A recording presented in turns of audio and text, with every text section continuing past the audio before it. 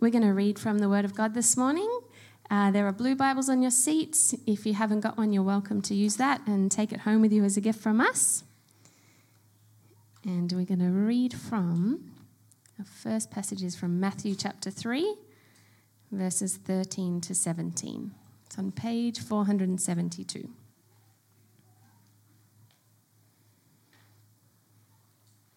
And this is what it says. Then Jesus came from Galilee to the Jordan to John to be baptized by him. John would have prevented him, saying, "I need to be baptized by you, and do you come to me?" But Jesus answered him, "Let it be so now, for thus it is fitting for us to fulfill all righteousness." Then he consented. And when Jesus was baptized, immediately he went up from the water, and behold, the heavens were opened to him, and he saw the Spirit of God descending like a dove and coming to rest on him. And behold, a voice from heaven said, "This is my beloved Son, with whom I am well pleased." Who is Jesus?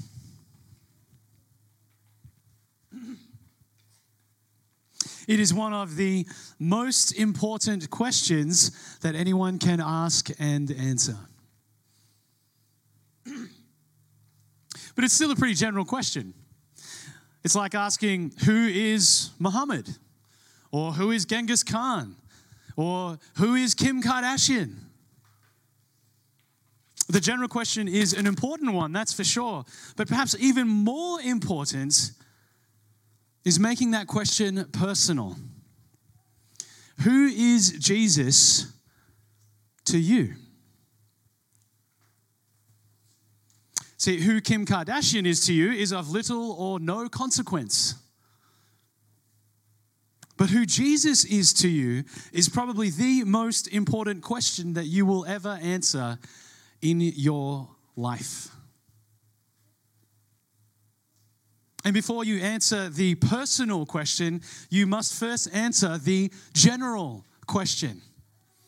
See, it's no good believing in a Jesus who is just a made-up Jesus. There's no point pinning your life and your hopes on a Jesus that you like, but bears no resemblance to the real Jesus. This morning's passage invites us to consider both questions, because who Jesus is will unavoidably shape who he is to you. Here at the end of Matthew chapter 3, we have a significant chapter in God's grand story of creation and redemption. There are two sections to this passage which I've given the following headings if you are taking notes. 1, the new God, and 2, the Son of God. Both of these describe who Jesus is. So let's start with our first heading in our first section from this morning's passage, the new God. The new God. Guard. Thank you. Now, seeing as it's been a little while since we last preached on Matthew, we've had a few hiccups that have delayed our series. Allow me to reorient us in the book as to what we are actually up to. Now, you might remember that the gospel or the book of Matthew opens with a genealogy. Kids, can anyone remember what a genealogy is? Tricky word. Big kids? It grants you 3 wishes. Not that helpful. Kids, anyone else? Anyone remember? It's a list of a family history. Do you remember that? In chapter 1 of Matthew. Father of, Abraham was the father of, etc. And the purpose of that genealogy, which Matthew opens his book with, is to highlight for us the significance of who Jesus is. Right from the get-go, Matthew is underscoring the significance of the fact that Jesus is from the line of David. And this is significant because the promised Messiah and the King of the Jews from the Old Testament was prophesied to come from the line of David. And this was highlighted again when the Magi from the east came searching for the King of the Jews And we saw how the events of Jesus' childhood fulfilled the main thrust of the Old Testament. Several times, Matthew says, this was to fulfill this scripture. And when we came to the beginning of chapter 3, we were introduced to the last prophet of the old guard, who was, anyone remember? John the Baptist. As we saw that week, his purpose was to be the one who would prepare the way for the coming of the Lord. Now, kids, I've got another question for you. Does anyone remember what John the Baptist wore and what he ate? Anybody? Yes. He ate locusts and anything else? And honey. Yep. And what did he wear? Yeah. Goat skin? Goat, camel, it was an animal. That's fine. Camel's hair and a leather belt. That's right. And here's a little bit of a tricky one. Does anyone remember whom John the Baptist dressed like from the Old Testament? That was for the kids. But yes, thank you. Elijah. John the Baptist was dressed like Elijah. He came looking and sounding a lot like Elijah. John would be the one that the Old Testament described as the Elijah who was to come. And Jesus actually confirms this later on in Matthew 11, 13 to 14. He says, he is Elijah who is to come. And so John the Baptist preached a baptism of repentance. He said, the kingdom of heaven is near, repent. Telling the Jews who came, repent and be baptized. And after the Pharisees and the Sadducees came to John, he saw their hypocrisy, he saw their lack of fruit, and he warned them of the wrath to come. And then he says this in verse 11 of our chapter. I baptize you with water for repentance, but he who is coming after me is mightier than I, whose sandals I am not worthy to carry. He will baptize you with the Holy Spirit and fire. His winnowing fork is in his hand, and he will clear his threshing floor and gather his wheat into the barn, but the chaff he will burn with unquenchable fire. John's ministry and his baptism were all preparation for the coming of Jesus. His baptism was symbolic of the need for those who wanted to enter the kingdom of heaven to repent and to be washed. And John's baptism didn't save or cleanse anyone from their sin, but he prepared the way for the one who would. You see, listen to what he says about why he baptized in John 1:31.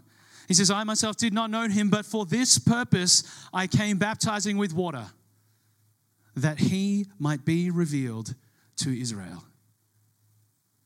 That was the purpose of John's ministry.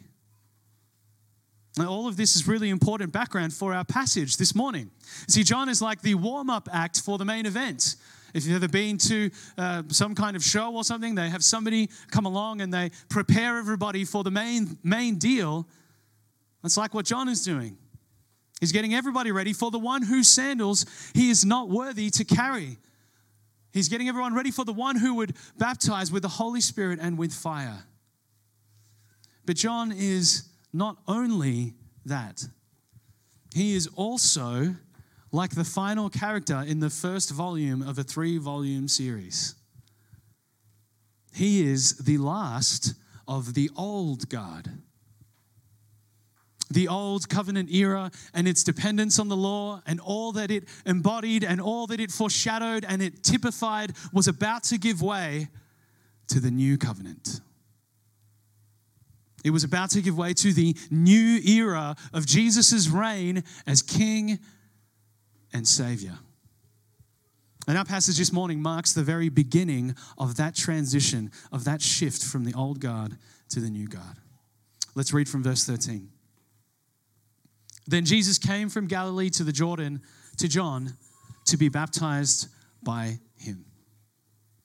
Now remember that Jesus grew up in Nazareth in the region of Galilee in the north. John was preaching and baptizing in the wilderness of Judea in the south, so Jesus traveled some ways in order to come and see him. But he wasn't just coming to see him, wasn't he? Was he? He wasn't just coming to see his cousin, who knows how much they knew each other as they grew up. No, there was a purpose for which Jesus came to see John, which was to be baptized by him. The Bible tells us that his purpose was to be baptized. Jesus knew why he was coming. And as we just heard, John's baptism was a baptism of repentance. It was a baptism of confessing sin. So if we know that that's what John's baptism was, and we know that Jesus came to be baptized by John, well, that puts us in a bit of a dilemma, doesn't it? Because what does the Young Baptist Catechism remind us about Jesus? Question 53, did Jesus ever sin? Zai? Can you give us the answer? Did Jesus ever sin? No, Jesus never sinned. That's right. You can turn to 2 Corinthians 5:21 to see that stated very clearly. So now we have a problem, don't we? Why would Jesus come to John to be baptized by him if his baptism was a baptism of repentance? Jesus has nothing to repent of. If you're wondering that, then you're wondering what John was probably also wondering. Let's read verse 14. John would have prevented him, saying, I need to be baptized by you, and do you come to me? The ESV translates this fairly literally, but the sense is stronger than how this sounds. John would have prevented him is basically saying that he's not going to let Jesus do it. I'm the one who needs to be baptized by you. You're coming to me? This is not how it's supposed to work. And we only get a sentence here, so it's hard to know exactly the reasons that would have been going on in John's mind, but I think we get good hints in the Bible. You see, John's knowledge of who Jesus is, it continues to expand and grow as time goes on. So we don't know exactly what he knew about Jesus at this point in time. Did he know that Jesus was sinless and therefore his baptism didn't apply to him? I'd say probably. But what is likely even more at the front of John's mind is the fact that he knows that Jesus is the greater one. John's baptism anticipated the coming of the one who would have a greater baptism, who would baptize with the Holy Spirit and fire. How could this one submit to his baptism? After all, John says about Jesus, he who comes after me ranks before me because he was before me. He also says he must increase, but I must decrease. John knows his role. He knows who he is in God's plan, and he knows who Jesus is in God's plan. He recognized that there was a changing of the guard, and Jesus was the new God. Now, if you're not familiar with that phrase, it refers to the king or queen's guards changing shifts. At Buckingham Palace, we used to have a queen, now we have a king, and one set of the guards on duty being replaced by a set of new guards. These days, we say it to refer to a new era, a new age of history beginning, one that wasn't like the old one. And John recognized that Jesus was the one ushering in this new age. The theologian Don Carson puts it like this. Earlier, John had difficulty baptizing the Pharisees and Sadducees because they were not worthy of his baptism. Now he has trouble baptizing Jesus because his baptism is not worthy of Jesus.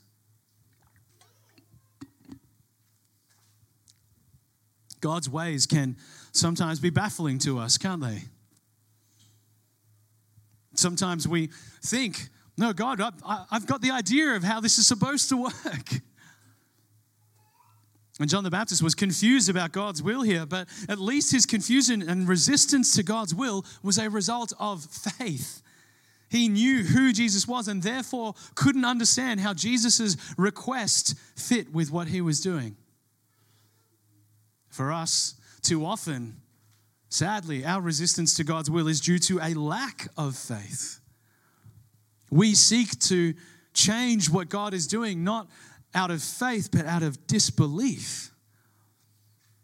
We resist all that he is doing because we think we can see clearer than God, and we doubt his will.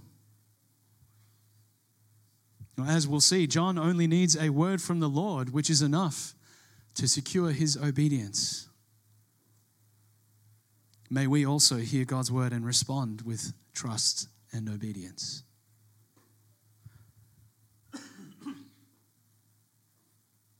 Jesus explains to John why it is happening like this in verse 15. But Jesus answered him, "Let it be so for now, for thus it is fitting for us to fulfill all righteousness." As far as explanations go, in my opinion, this isn't the most straightforward one that Jesus could have given. This sounds like one of those classic, mystical sage answers that, everybody nods along to, but nobody really understands what actually it means. Yes, I see, I must, you know what I mean. And many have wondered down through the ages what exactly Jesus meant when he said, "It is fitting for us to fulfill all righteousness." Well, let me give us some pointers to help make sense of what Jesus is saying here. Firstly, it's important to realize that Jesus subtly agrees with John's assessment here by saying, "Let it be so for now." Notice that Jesus doesn't disagree with John. He doesn't say, "No, John, your baptism is what I need right now." No, he simply says, "Let it be so for now."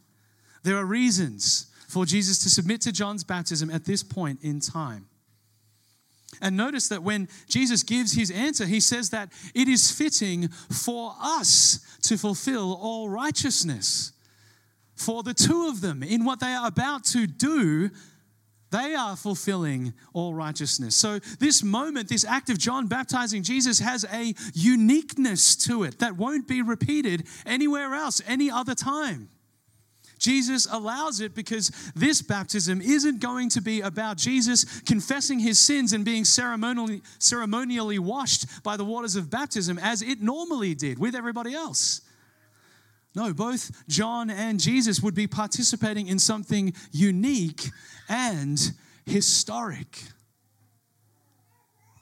And in John baptizing Jesus, they will fulfill all righteousness.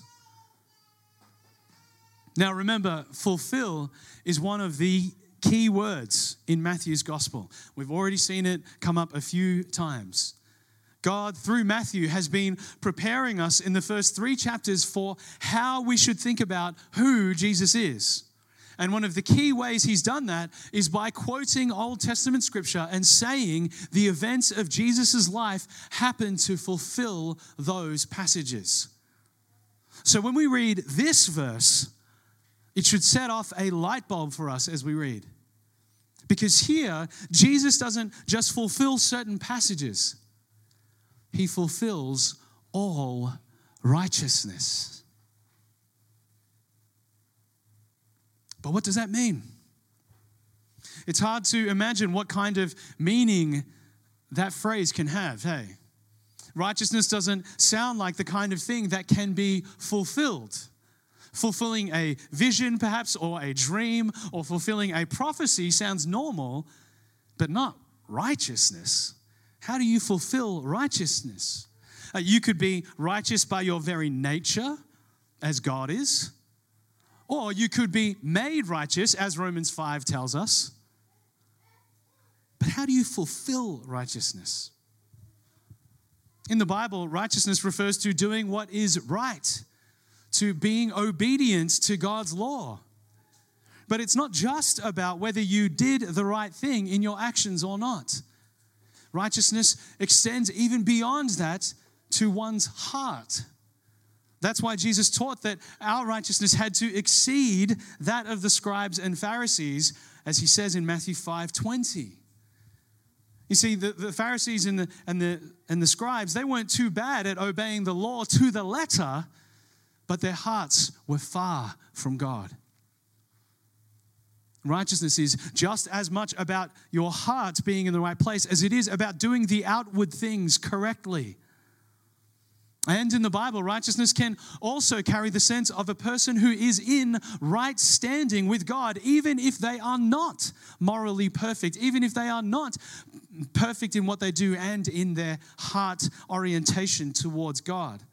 The righteous are sometimes referred to as the people who are accepted as righteous in God's sight. And perhaps the clearest example of this is the one that Paul picks up on in Romans when Genesis 15:6 says that Abraham believed the Lord and he counted it to him as righteousness. Abraham's faith was counted to him as righteousness.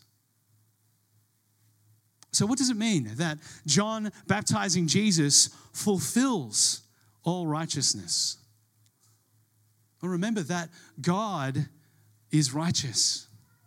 And so in order for someone to be acceptable before him, they must be righteous, either by their own righteous heart and works and perfection, or by it being counted to them.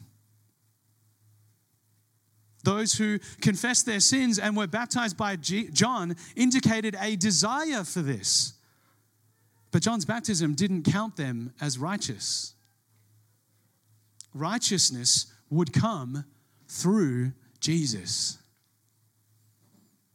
Allow me to read to you the verse I quoted earlier as part of the catechism question, 2 Corinthians 5:21. For our sake, he made him to be sin who knew no sin, so that in him we might become the righteousness of God. As we've seen, Jesus was the Messiah who would come to fulfill the Old Testament. He would be the Messiah, the one that was prophesied, that was anticipated, that was looked forward to. And listen to what the Old Testament had to say about what the Messiah would accomplish.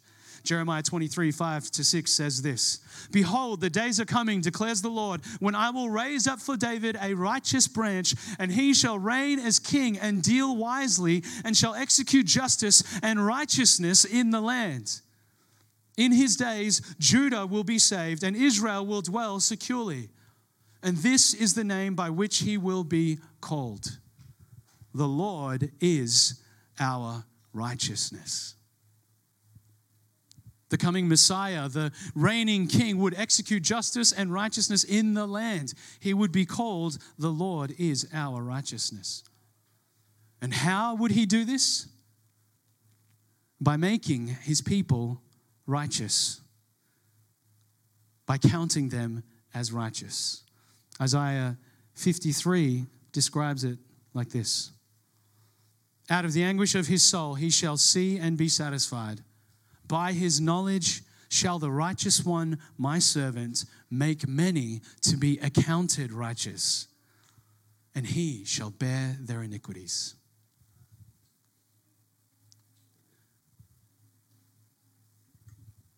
Jesus would be the one through whom people from all nations, from all across the globe, could be counted as righteous by putting their faith in him. He would bear their iniquities at the cross. This is the good news that Jesus came preaching and teaching. You see, the Bible teaches that because each of us are unrighteous, born in sin, we deserve God's righteous wrath as a penalty for our sin. But Jesus came, the long prophesied Messiah King in the line of David, to suffer once for sins, the righteous for the unrighteous, as 1 Peter 3:18 tells us. Meaning that the unrighteous, that's us, could be counted righteous before God by putting our faith in Christ and having his righteous record counted as our own, while he receives the penalty of our sin on the cross. The righteous for the unrighteous. Jesus' baptism by John marks the beginning of his ministry, which would climax in his death and resurrection. That would be the very act that would secure the righteous status of God's people.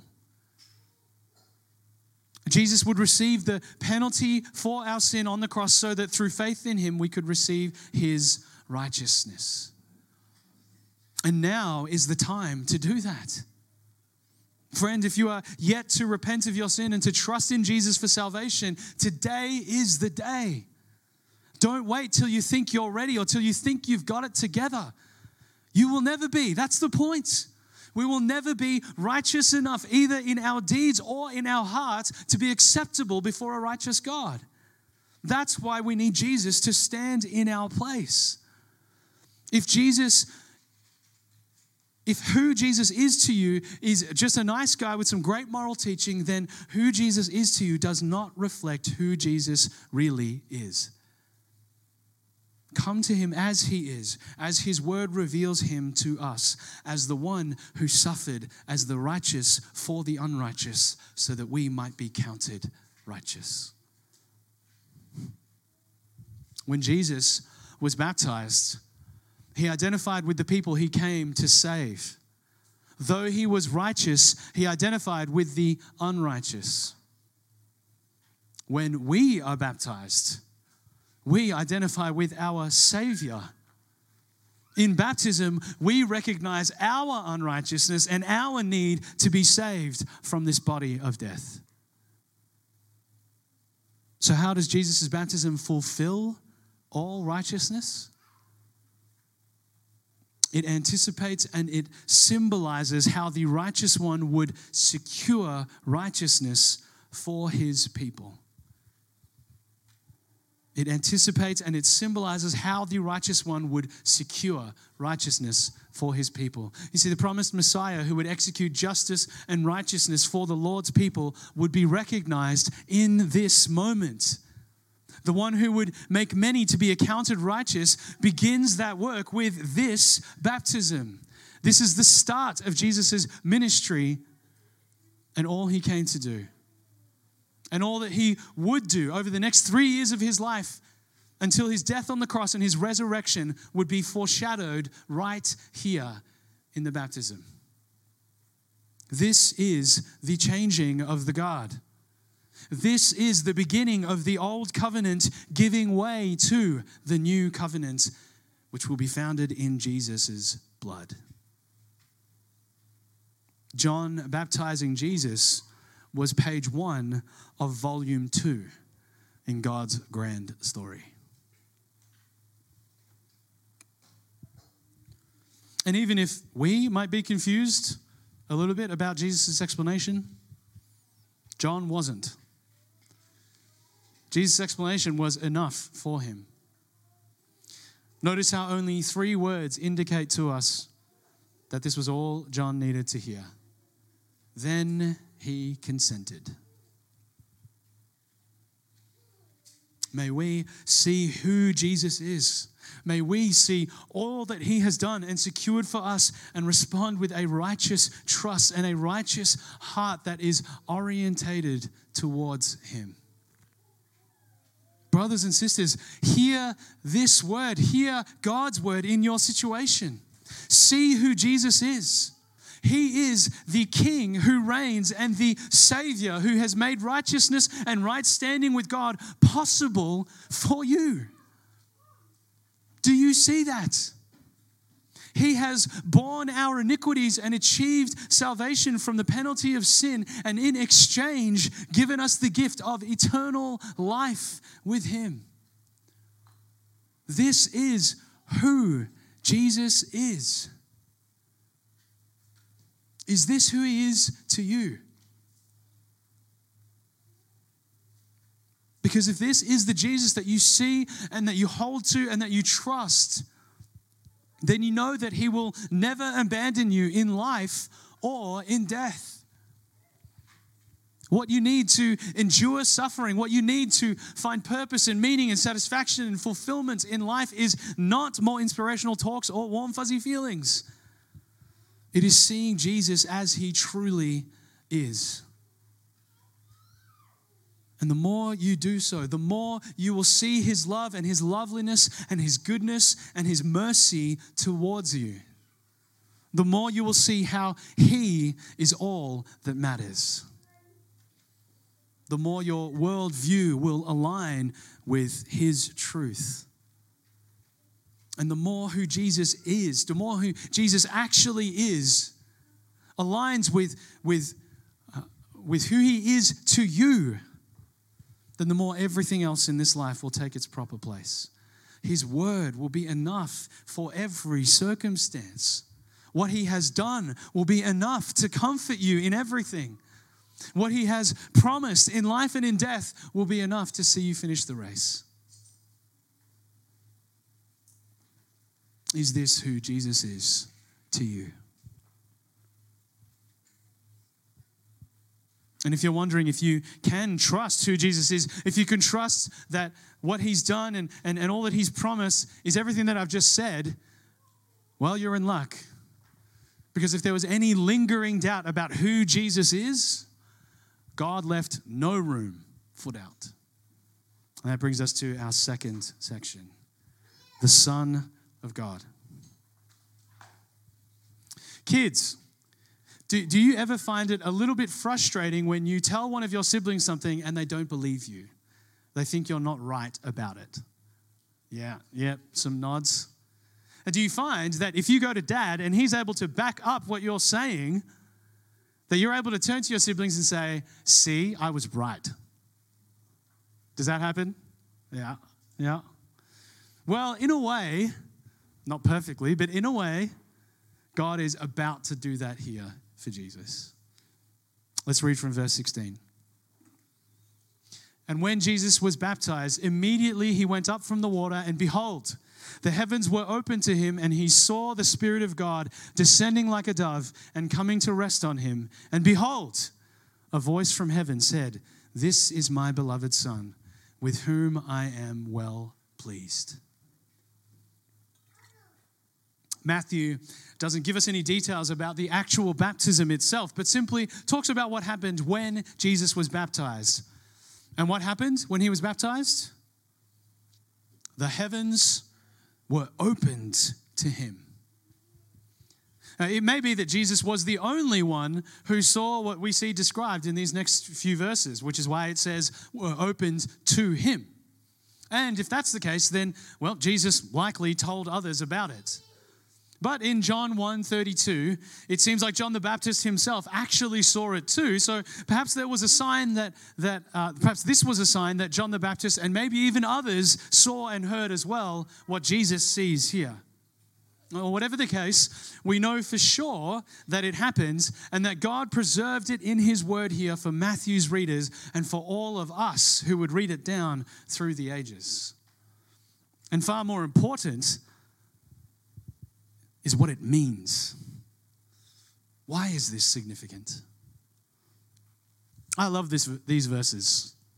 As I'm sure you've heard me say before, you're not going to find the word Trinity in the Bible. Or you're not even going to find a detailed defense of this necessary and extremely important doctrine. But what you will find every now and again are manifestations and descriptions of it like this one. The Father speaks from heaven as the Spirit descends on the Son in the shape of a dove. Just sit back and marvel at that for a second.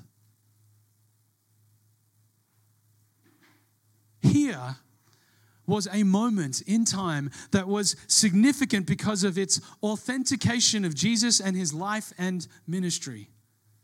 But it was also one of those extremely rare moments where our triune God dropped in on space-time and touched our world in a unique way.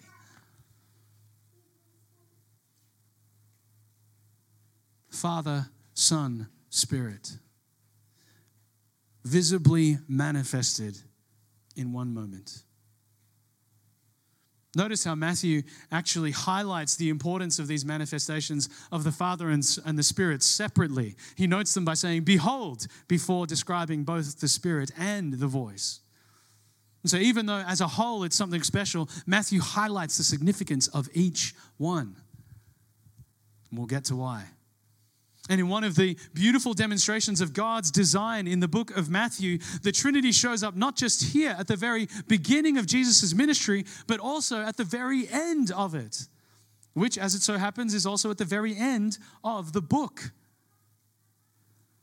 The last two verses of Matthew say, "Go therefore and make disciples of all nations, baptizing them in the name of the Father and of the Son and of the Holy Spirit." Now, the Trinity doesn't show up there like it does here, but there's an undeniable connection between the beginning of Jesus' ministry and the completion of it at the end of Matthew. Both of them have baptism and the Trinity. And everything between our passage here in Matthew 3 and Matthew 28, the end of it, shows us how and why Jesus is the fulfillment of all righteousness and the Son of God. How Jesus fulfills the scriptures is spoken of over and over and over again in Matthew's gospel. And so it's fitting that the book finishes with the statement that Jesus will be with his disciples always to the end of the age. Because Jesus ushered in a new age. And with his ascension, he confirmed that. And us today live in the same age that Jesus began. These are what Christians have called for a long time the last days. This is the age before the age to come. We are living in volume 2. Eternity, the age to come, is volume 3. And volume 3 completes the trilogy. Brothers and sisters, do not lose heart. Jesus is with us, both in volumes 2 and 3. He is with us now, and he will be with us in eternity.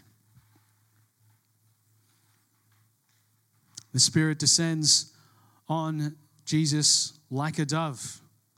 The Spirit of God, also known as the Holy Spirit. Why a dove? We don't know for sure. There are probably some connections with some Old Testament references. You might remember there is a dove that goes out from the ark, but I won't go into those this morning. The important thing to recognize is that the Spirit took on some kind of shape that looked obviously like a dove. But what's far more important than that is the fact that the Spirit came and rested on Jesus. And this is significant not just because it means that the Holy Spirit was with Jesus and empowering his life and ministry. It's significant because it's yet another sign of authenticity about who Jesus is. Remember that John said that the one coming after him would baptize with the Holy Spirit and with fire. Well, this isn't just something John thought of himself. Listen to these words from Isaiah 11 about the coming Messiah. There shall come forth a shoot from the stump of Jesse, and a branch from his roots shall bear fruit. And the Spirit of the Lord shall rest upon him. The Spirit of wisdom and understanding, the Spirit of counsel and might, the Spirit of knowledge and the fear of the Lord. The Spirit of the Lord has descended and rested upon the Lord's anointed one. And this also goes together with what happens in verse 17. You see, the beautiful thing about verse 17 is that it's not just that God speaks from heaven and confirms that Jesus truly is his beloved Son, in whom he is well pleased. But that very quote is yet another allusion to the Old Testament and further confirmation of the fact that Jesus came to fulfill it. It once again points to the fact that Jesus is the promised Messiah. God tells us who Jesus is, and in so doing draws upon Old Testament imagery. And the closest texts that he draws upon here are Psalm 2, verse 7, and Isaiah 42, verse 1. Let me read them to you. I will tell of the decree. The Lord said to me, "You are my son. Today I have begotten you."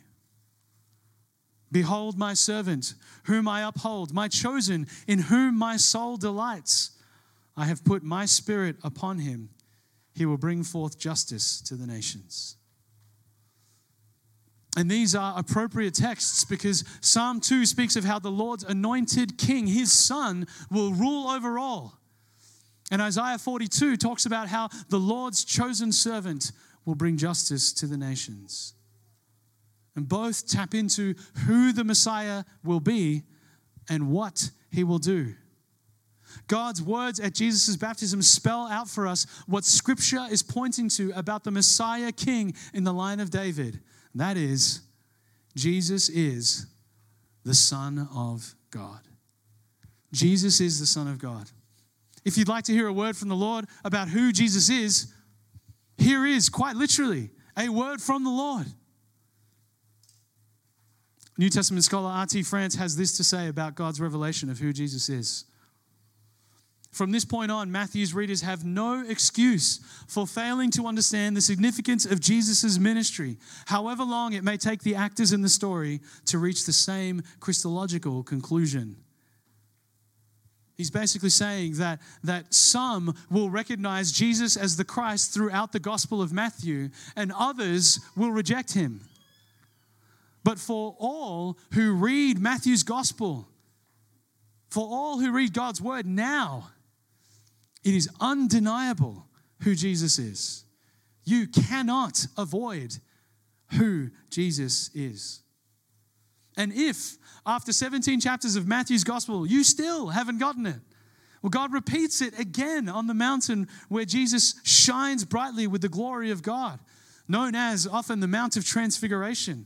At that time, just to make sure, God says the same thing, and then he adds an important instruction in case you haven't quite caught it yet.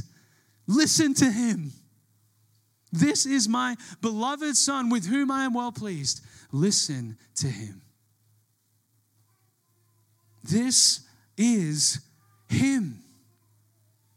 Jesus is the one who would fulfill all righteousness.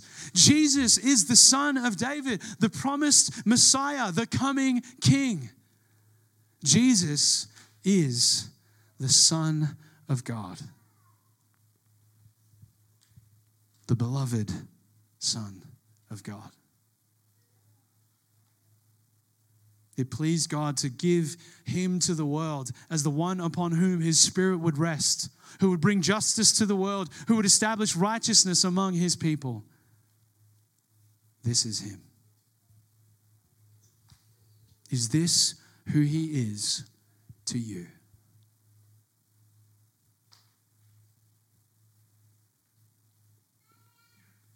Listen to the kind of son he is.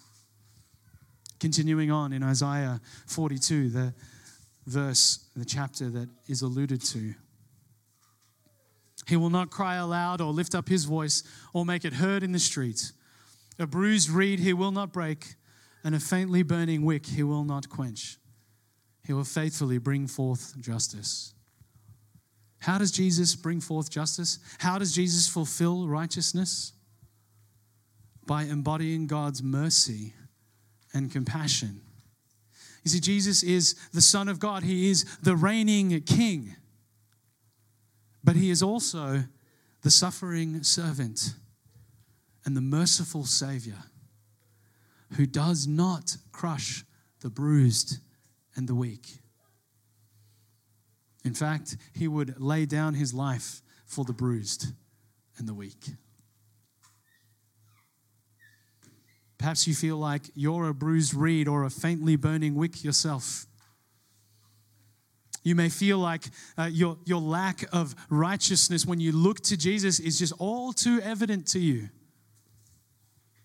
You may feel like your trust in him and the simple obedience to his word that you know is what you ought to do is severely lacking. That far too often you argue with God about his will and try to resist it. The older you get, that will only become more and more evident to you, as it certainly has to me. Beloved, he does not condemn you. He came to bear your iniquities so that you might be counted as righteous. It is because of him that you can become his beloved. It is through the Father's beloved Son that the unrighteous can become his beloved children, that they may be counted righteous. And each one of his children who turns to him in times of weakness and despair, he will not ever turn away. Richard Sibbes puts it this way in his meditation on these verses in Isaiah 42. He sheds tears for those that shed his blood. And now he makes intercession in heaven for weak Christians standing between them and God's anger. He is a meek king. He will admit mourners into his presence, a king of poor and afflicted persons. As he has beams of majesty, so he has a heart of mercy and compassion. That is our King, the King of kings and the suffering servant, the new God who brought in the new covenant in his blood. Brothers and sisters, we now live in the age of Jesus, the kingdom of heaven, the age where righteousness has been fulfilled, the age where Jesus has made it possible for all people everywhere to repent and turn away from their sin and be counted righteous before God. The age where righteousness before God is possible because the Son of God went to the cross, was pierced for our transgressions, and crushed for our iniquities. In an incredible act of justice and mercy, meeting at the cross, Jesus took on the sin of his people so that they might receive his righteousness by faith. And the same Holy Spirit that rested on Jesus now lives in us to increasingly make us more righteous throughout our lives till the very day when Jesus returns and begins volume 3 in the age to come. On that day and in that age, the righteousness that we have received in Christ and that we increasingly grow in by his Spirit today will become one completed, glorified work. Praise God for that day. On that day, we won't just be declared righteous or be growing in righteousness by God's wondrous grace. We will be righteous. And all because of the righteous Son of God who fulfilled all righteousness. Is this who Jesus is to you? Let's pray.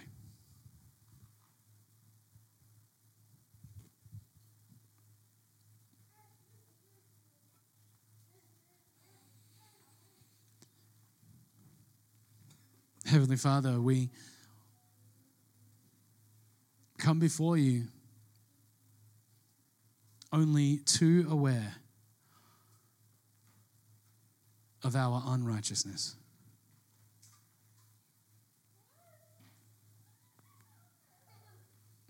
And Father, we praise you because you have made it possible for us to be counted righteous. We thank you for our Lord, our King, our Savior, Jesus Christ,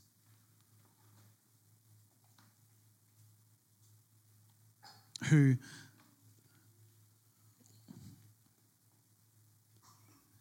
suffered the righteous for the unrighteous, the one who knew no sin, being made sin, so that we might become the righteousness of God. Lord, too often we look to Jesus, we look at Jesus, and we see a far diminished Jesus. We see a Jesus of our own preferences, not the glorious King, not the wondrous Son of God, not the incredibly merciful and compassionate, suffering servant that he is. So Lord, please open our eyes to see him clearly, to respond truly, to have hearts orientated towards you. May we turn to him. May we rejoice in him.